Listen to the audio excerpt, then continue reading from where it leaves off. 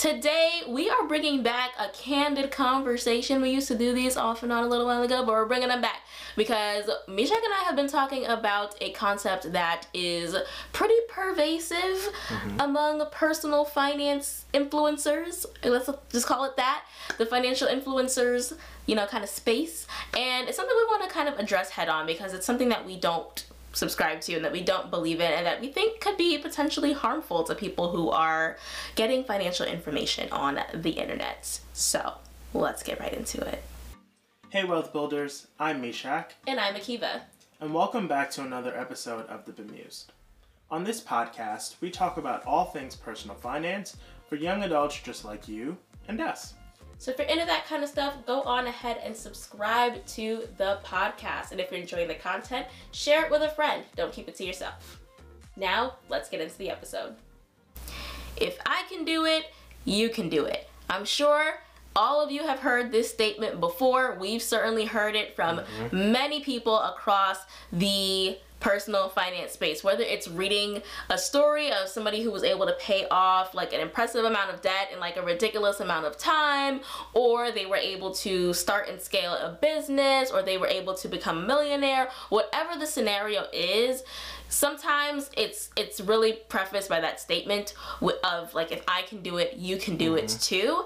And while people kind of say that off the cuff, I really think, and we really think, that that can be a really toxic way to view personal finance. Yeah. I think that, life is not one size fits all. We all have different situations that we're dealing with. We all have different upbringings, and we know that those upbringings are going to impact, sometimes our financial future. If maybe you see that your parents weren't the best with handling money, you might know that there's something wrong or that you don't want to live that way when you get older, but sometimes just from watching that repeatedly, you might, just fall into the same traps. So that, I would say, is the first example why, this, oh, well, if you can do it, I can mentality is really not a positive one, because we all, like I said, we're different.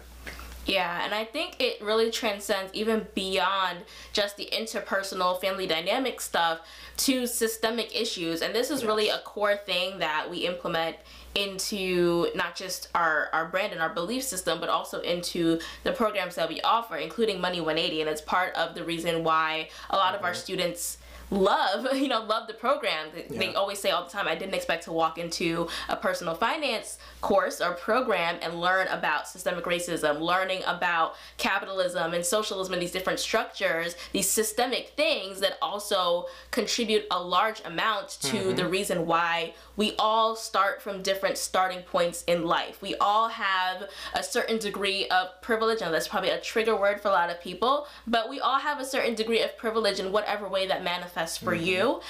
We're all starting at different points in life because of these bigger, larger macro systemic factors that I mentioned before. And so I think it's just a little bit reckless and careless to say, well, because I did it, without necessarily acknowledging all of the advantages that you may have had that got you there, and basically tell someone, well, you have no excuse. In a sense, sometimes they do have a legitimate excuse, that systemic issues that they have no control over, and they're starting from a different starting point than others.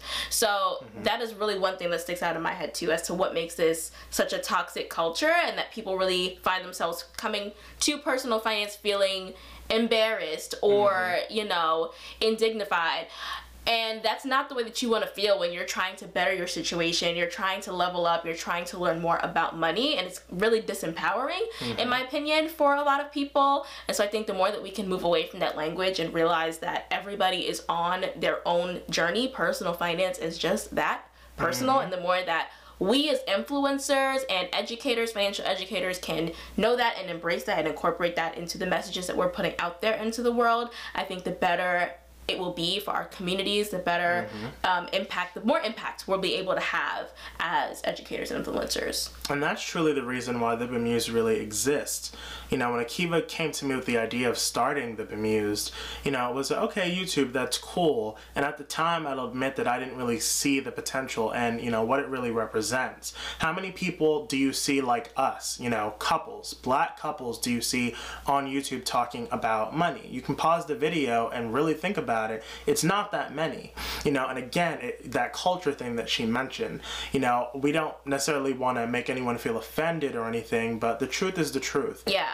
We all have different circumstances and factors in life that get us where we are. And that's not necessarily to put ourselves on a pedestal either. Yes. We have a lot of privilege. Yes. You know, there's a lot of privilege. You know, people think about privilege more so in like a race context, exactly. But that isn't necessarily always the case either. Like I said, everybody has a degree of privilege. Mm-hmm. We are able-bodied. That is a privilege. Mm-hmm. We are not homeless. That is a privilege. We have jobs. That is a privilege. You know what I'm saying? And so there's lots of different ways that privilege can show up in your life that allows you to make certain moves that others may not have the liberty to do. And that is affected, you know, we're saying it's 2022, yes, but the lives that we are living in 2022 are a byproduct of all of the years before it up until the beginning of humankind.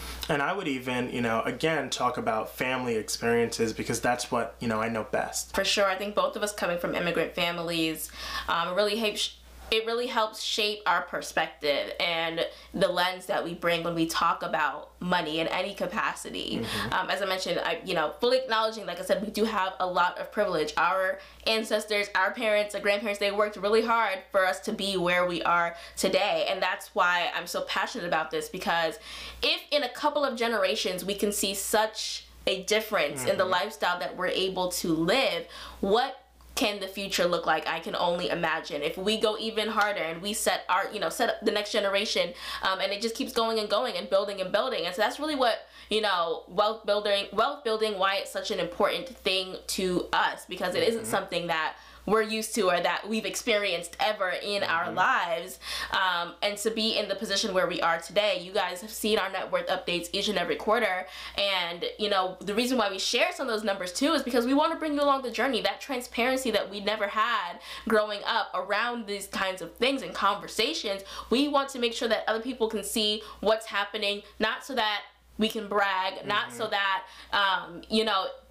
we can make you feel bad for not being where we are. It's a matter of transparency. It's a matter of some inspiration for some, but also, and this is a full disclosure. Like, if any of our videos ever trigger you or make you feel like you are not where you quote unquote should be in society, please don't watch them, because that is the last thing that we want, is for you to look at our content and feel like I'm not where they are and I'm not where I'm supposed to be and I'm so much older than them, and you feel shame and guilt because of that. That is not our intention whatsoever. That is not the goal. And that's with anything, honestly. I'd say whenever you see something on social media or anywhere that triggers you, just don't watch, because that's not going to be healthy for you. And approach the topic and the subject if and when you are ready. But that is also not the goal that we try to to put off on this channel. It is really we're here to be a resource. I feel like we have been blessed. We are in a position where we know a lot more than, other people who are I would say even parents, people at our age. And I think it is just selfish for us to hold on to that knowledge. And that is why we share what we do here. So anything that we learn, we are sharing with others so that they can also learn and level up as well. And that's really what it's all about at the end of the day. Now, if you enjoyed this episode, please make sure to rate the podcast, leave a review, and share this episode with a friend. Thanks for listening.